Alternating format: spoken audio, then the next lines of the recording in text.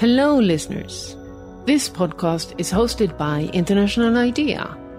In the next minutes, we will help you make sense of what's happening today in democracy worldwide.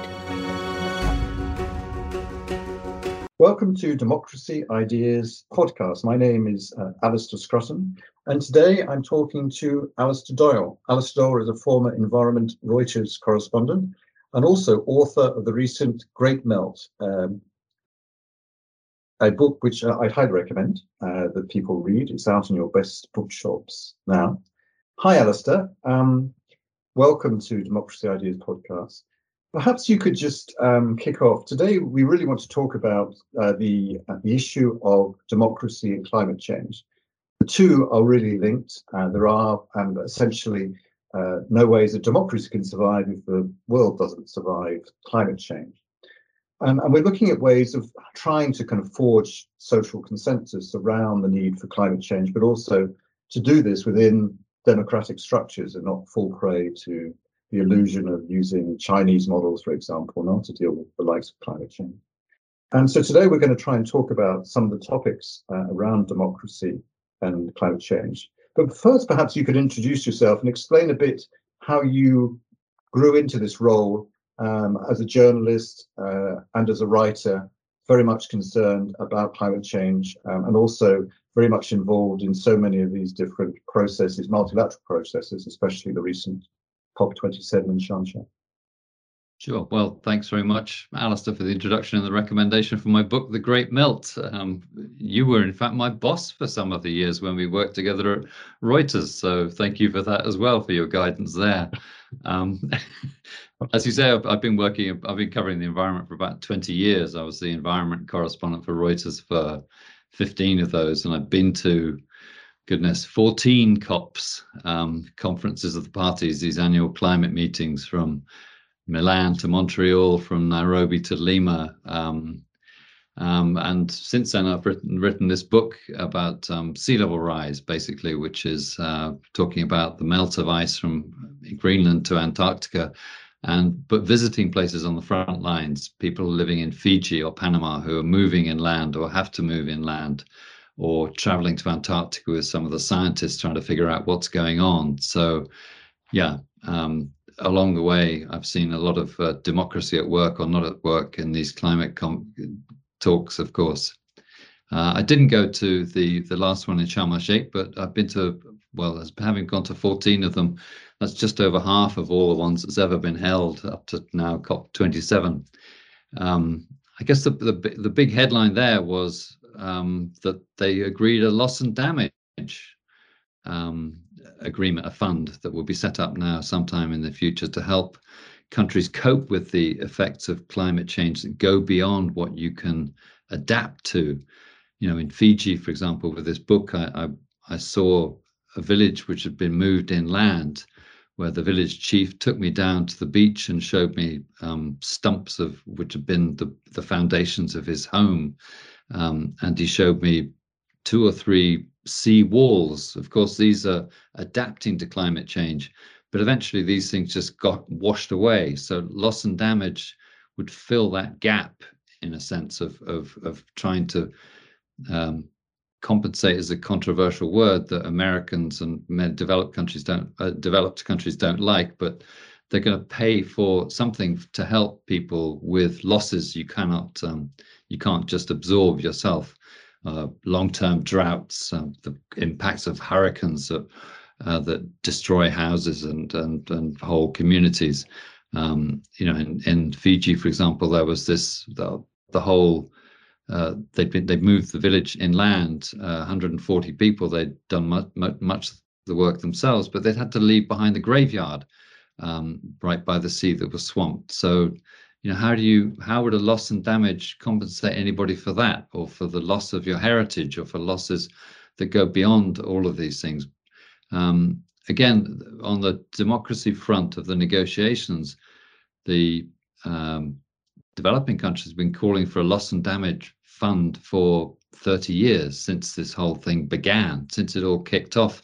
I look back at a story I wrote at the climate talks in Qatar a decade ago, and the story there was headlined something like, poor countries to push for loss and damage fund in 2013. So, they've been banging on the door for an awful long time, and it's not really worked out for them. How do you think that this? So, to some degree, right? The COP27 conferences, they're the ultimate representation, right, of this kind of multilateral UN process on climate negotiations. There's always cynicism about what these summits achieve. How does the Sharm el-Sheikh one, do you think, this agreement on loss and damage, however limited it is, in the details, and the devil is always in the details, how does it compare with other COPs, do you think, in terms of what's been achieved? It's sort of a landmark to say that we've actually got an agreement to set up a fund, even though they haven't decided what money will go into it, who will pay for it, or any of those details that will be absolutely impossible or really, really difficult to work out. There's been money promised before to help developing countries. 100 billion was promised in 2009 per year by 2020, and it's fallen short of that. So this wasn't a massive breakthrough for the climate negotiations. The biggest one, of course, was the Paris Agreement in 2015, which set out for the first time a way of getting all countries on board.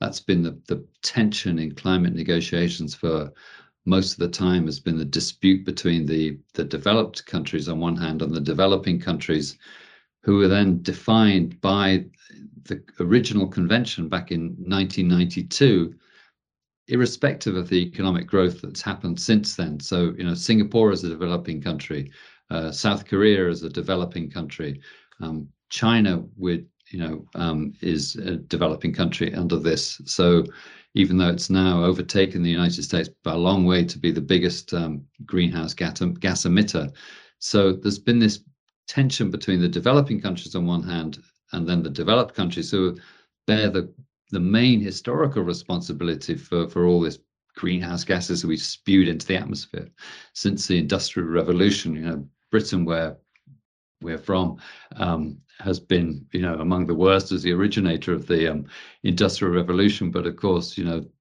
we bear the responsibility. So the Paris Agreement kind of broke that logjam of who does what by calling things nationally determined contributions. It's a kind of weird thing to encapsulate such a brilliant idea, which was until then, the Kyoto Protocol, the 1997 treaty obliged rich nations to cut their emissions, but and it didn't really place much burden on developing countries. But and so the United States never signed up for the Kyoto Protocol, saying China and India should be part of this as well with binding obligations. But the word nationally determined contributions, the phrase rather, it's kind of summed up. Nationally determined, you can do what you want. It's like a Sinatra doctrine of climate change. You do what you want. You monitor your own performance, basically, and that they are contributions. They're not commitments. They're not, this is not going to be enforced by sanctions or anything. It's not going to be policed by some international UN bureaucrats coming around and checking your coal mines or your steel plants. It's going to be your own nationally determined contribution. So in a way, that phrase, I think, is the core of the Paris Agreement. Along with the other thing it had was this ratchet mechanism, which said that every 5 years you've got to come back and you've got to ratchet up your commitment. Each you come up with a plan that says we'll do this in the next 10 years or so, up to 2030 in most cases it's been. We're going to cut our emissions by then, and we're going to have all these policies to slow deforestation, clean up agriculture, and then they're not. These plans have been put in place, nationally determined. They will be policed pretty much by national governments. But of course, we're coming to a crunch point because it's clear that in many cases they're not going to ratchet up their commitments the Glasgow summit was a moment when everybody was meant to ratchet up their commitments 5 years after Paris with an extra year from the pandemic. But many of them haven't done it in a convincing way. Is this, so I guess a lot of people will be saying, yes, okay, you're showing some of the things that have been achieved, especially the wording, right, using the word contribution, but also obviously like the big, right, achievement like Paris, and perhaps opening the doors in terms of loss and damage, right, with the Sharm el-Sheikh. Is it, how successful do you think they've been? Because you've got on the likes of Greta Thunberg say we've only got a few more years left, this is too slow. On the other hand, do you think essentially what we're seeing with the summit is about the speed you can get with a big UN organization of more than 160 countries? Yeah, I mean, the core of the Paris Agreement also, of course, is these goals for cutting emissions, for limiting global warming to well below 2 degrees, while pursuing efforts for 1.5. So 1.5, I think most climate scientists would agree, is totally off the table, really. But the negotiations, since they committed to doing this, are still pretending that it's available there. So Greta Thunberg and other activists are right to say this is just, a lot of it is just blah, blah, blah. And we're talking too much rather than shifting towards some stricter way of assuring implementation. You know, the Paris Agreement says in its, the follow-up, it's going to be, it's non-punitive. There are no sanctions. So it's collaborative. You're meant to help encourage people. But if they're not really going to carry out their own commitments, these nationally determined contributions, there's no stick. What could be the stick? And could there be a way of changing this process? And there has been, I know, talk. There's a new Secretary General or Director of the UNFFC who has talked about changing the negotiation, or at least trying to reform the negotiation process. Is there other ways on a kind of multilateral way of trying to improve this and speed up this process? Yeah, I mean, as you say, the glacial progress over since Angela Merkel was the first president of a COP, when she was environment minister in the German government back in Berlin in 1995, and they really haven't done very well in sorting out this problem yet. And as you say, Simon Steele, who's the head of the UNFCCC, the UN climate change, says that you've got to go from talking about climate change to implementing the changes you promised. You know, he said just before Sharm el-Sheikh that, you know, the biggest gap we must bridge is the gap between aspiration and reality. He compared what's being done to like fighting a wildfire with a garden hose. These talks have also sort of exploded in terms of their size. There were fewer than 4,000 people at the first COP in Berlin. Now there's close to 40,000 in Sharm el-Sheikh. There were almost 40,000 in Glasgow as well. So, you know, it's ballooned from being governments and media and NGOs to being businesses and cities and everybody on the sidelines as well, which is great because it means that everybody's becoming involved. But it's just steering through this thicket of how do you sort that out to make it into a more streamlined process? I think it's not been solved. A lot of people have said, you know, the problem with the way things are decided at these meetings is by consensus. You have to have consensus in the room. That doesn't mean that every country has a veto. It means that the person who's the president of the meeting, when he or she feels that there is an overwhelming agreement in the room, he or she will bang down the gavel to say, bang, that's it, it's agreed. I've been to several meetings where, for example, the Russians were overruled in Qatar at the end of the meeting. The Russian delegate was waving his hands furiously, saying, "I want to talk," but he was ignored. This was, you know, a day and a half into overtime. We were staring at a second sleepless night, and the delegates were staring at a third or fourth sleepless night, probably. But the Russians were overruled. That caused a big democratic backlash from, if you like, democratic backlash, I'm not sure, from Russia at the next sort of intercessional meeting, where they refused to accept anything happening at all. They kind of blocked everything. in Cancun in 2010, the Bolivian delegates refused to go along with everything and made long speeches objecting to the deal that was on the table, until Patricia Espinosa, who was the foreign minister at the time, just said, "Sorry, Bolivia, everybody else wants to do this. Bang, you're out." And in a way, I think perhaps Laurent Fabius in Paris was the best one at handling this, because he realized that Nicaragua was opposed to the Paris Agreement. The only country that was opposed was Nicaragua. But instead of allowing Nicaragua to talk endlessly, as Bolivia had done in Cancun, he had obviously spoken to the Nicaraguan delegate and said to him, "Look, you're perfectly within your rights to object to this, but I'm going to bang this through because clearly everybody else agrees to this. But after I've banged it through, you can give your speech." So there was no way that the Nicaraguans talking before the gavel came down would influence other countries to start objecting too.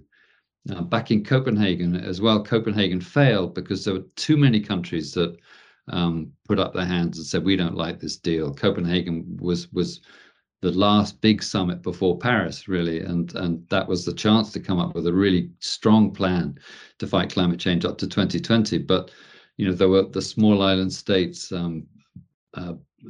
Bolivia, Sudan, a lot of the others we just couldn't take this agreement. So they put up such a fight in the plenary overnight. Claudia Salerno, the Venezuelan delegate, famously banged her hand so hard that it started bleeding when she was calling for, and made a big point out of this. The Sudanese delegate compared the policies of developed countries to the Holocaust, causing outrage, but it just fell apart because the management of the conference wasn't brilliant by the Danes. But so some reform is needed, right? To in a sense, right? I guess one, what you're talking about, essentially, there's almost a bit too much. I wouldn't say democracy, because I think democracies work actually on pushing things through, right? They don't work on giving allowing too many hands up. So I don't think that's so much a democratic issue, but a procedural issue about how you get disparate elements, right, on board. But what does it say about? I mean, when you're, with all the experience you've had, there's a huge amount of cynicism, growing cynicism, which we see in populist movements against multilateral organizations, against the UN. We've had that in the past too, but I think we're seeing that now. The skepticism about the EU, the skepticism about the UN. There's definitely skepticism about the kind of, the people flying into Sharm el-Sheikh or to all the different COP conferences. Where do you think we should be focusing? Should it be at that level, or should it be more at the nation state and just saying, we just have to hope our governments get their act together? Or should we, do you think, perhaps be just relying on some technological breakthroughs and almost ignoring these state actors or these multi-state actors? Big question, but yeah, indeed. Well, I also saw that Simon Steele, the head of the UN climate change, also said, in this speech calling for reform, that multilateralism and collective action provide the only way forward. I think he's right on the nail with that, actually.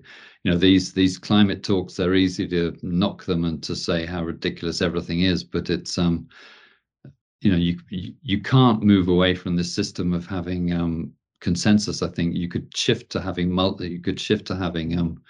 majority voting is sometimes proposed, but nobody would go along with that. In Copenhagen, they tried to say, okay, instead of everybody turning up, nominate some delegates from small island states, from OPEC countries, and we'll have an inner circle to negotiate these things. But that doesn't work either. So the pressure for reform is clearly, going to have to come from elsewhere, isn't it? From young people. Greta Thunberg is a great calling this out, but I'm not sure she's really got a solution to how we solve this. There was an interesting, I thought one of the most interesting things I heard about Sharm el-Sheikh was, and I think it was actually funded by something related to the UN, where they picked out like 60 kind of young leaders and gave them a year's training in negotiation. And then they inserted these 60 people into their particular respective country delegation. So instead of having some grey old men around, you at least have in each of these 60 different countries in each delegation in the room, someone who is in their kind of mid-20s, late 20s, but not so much like Greta Thunberg, who can often come across as more ideological, right? These were young people, yes, kind of versed in the art of give and take, of negotiation, of real world politics, which I thought was a really interesting, one way, at least one way forward of kind of nudging negotiations forward. That's a really good idea. I mean, the way that the climate talks always work out is that nothing much happens the first week or two, and it's only at the very last moment, the last day, when it comes down to the crunch, that everybody says, okay, there's a package to be done here, but my demand hasn't really been heard yet, so I'm going to object so much that until they build it into the consensus document, that I'm just going to sit here all night and potentially through the weekend all night and to fight my corner. I think if you could say you cannot come up with a new demand until you get to the, every demand has to be on the table in the first week, for example, or something. And as you say, just open up the delegations a little bit more. If you could allow in more observers as well into the meetings, I think that would help. There are too many of these meetings are closed. I think people would help also if they gave more news conferences to explain their views to the media. Then you can have a more public debate about things, about what's going on behind closed doors. Often what goes on behind closed doors is pretty tedious stuff, but sometimes there are important points that do come out. I just wondered, did you ever talk to old timers, old diplomatic timers who've been through these processes, who do see optimism in these processes, that understand, like trade negotiations that also can go on for a decade or not, that you do actually achieve real things? I mean, have you talked to these kind of people, say, I know we don't get good press, but something will eventually happen? I think there's a lot of feeling about like that among the delegates who've been around for a long time, that they think, this is unfortunately the process we're saddled with. We can't realistically move to majority voting or something. We have to listen to every side, every voice. It's a terrible system, but you can't really come up with a better system. You're sort of locked, and they feel, when they sometimes, a lot of these old negotiators, I think, feel kind of misunderstood and underappreciated, because they've threaded a lot of needles along the way to reach consensus about things like the Paris Agreement. I mean, the Paris Agreement, the wording in the Paris Agreement is extraordinary when you read it. The words fossil fuels do not appear in the Paris Agreement. It's all about moving to a new era of clean energy and away from fossil fuels, but the words fossil fuels don't appear there. The Saudis or OPEC countries would objected to that. So the skill of negotiating the Paris Agreement. I mean, if you read the Paris Agreement, it's almost impenetrable, but it means something to these people who are versed in this language. They should really be obliged to write it in a clearer way. And perhaps one of the things, I guess, if we looked at, if someone would say, well, they've achieved nothing, I guess we can always point to a couple of agreements, right? One would be the Montreal, I always get this name wrong, Montreal Protocol, was it, on greenhouse emissions? Yeah, the Montreal Protocol was done under a separate process, where they indeed it's about it's on chemicals, the ozone, right? Chemicals damage the ozone layer. The things that are used in refrigerants and hairsprays and things that were damaging the ozone layer that protects the planet from ultraviolet rays. I mean, it's often called the most successful environmental treaty from 1987 because it's it saves 2 million people, I think, from skin cancer a year as the estimate, and the ozone layer is getting repaired. Of course, they did. It was about phasing out these chemicals called CFCs. Of course, the economic incentives were already underway. There was a shift already towards HFCs, another form of that are used in a cleaner form. Refrigerant. Yeah, a cleaner form. And then, of course, they discovered, unfortunately, that HFCs are very, very potent greenhouse gases. So they had to come back in 2018 and phase those out as well under something called the Kigali Amendment to the Montreal Protocol. But it's one of the very few. It got universal approval. The Montreal Protocol. That's partly because the big producing countries were all on board, so you couldn't buy these things any longer. Even if you wanted them for your old refrigerator, you couldn't get them any longer. So, there's economics has been built into that. So I think if you get to this tipping point now in climate policy, where, as we're seeing now, solar power, wind power is getting so cheap that it's solar power is cheaper than coal, then the economics fall into place. I live in Norway. We bought an electric car because it's actually cheaper overall. It's more expensive to buy, but there are a lot of subsidies. You don't pay a lot of the taxes. You don't pay VAT tax. The running costs until energy prices went through the roof because of the war in Ukraine and so on. It's cheaper to charge. So if you can get the Montreal Protocol was a brilliant step forward because it brought economics in line with environmental goals. Those two things came into parallel. So it was a no-brainer. There was no point. Obviously, you had to adopt it. So I guess a last question. We're coming to the end of the podcast, Alistair. I mean, are you then essentially a kind of a cautious optimist about these kind of processes eventually bearing fruit, or do you think it's all just too slow, too late? I mean, it's I'm a very cautious optimist, let's say. We're way over. We're going to be way over 1.5 degrees, which is the goal of the ideal goal of the Paris Agreement, within a decade, perhaps. We're way off track. They're headed for 2.7 degrees of warming, I think. So, but then again, there are these bright spots. The fall in energy prices, in renewable energy prices, and of course, things have changed even since Paris. When the Paris Agreement says we should aim for net zero in the second half of the century, but governments have come forward and most of the net zero goals are set for 2050 by developed countries, not for 2099, the 31st of December. So we've come back. Of course, this is under pressure from ever worsening climate impacts, but still, so there's definite movement, but we're heading for a crash where everybody's promised to try and respect the 1.5 goal. We're going to go over that, and we're going to see how serious they are about reaching net zero. So slightly optimistic, but not hugely. Well, thanks, Alistair Doyle. Your book, The Great Melt, is still out there. It's very highly recommended from me and a lot of other people. Thanks very much for your time, Alistair. Well, Alistair, it's been a pleasure. Thank you so much.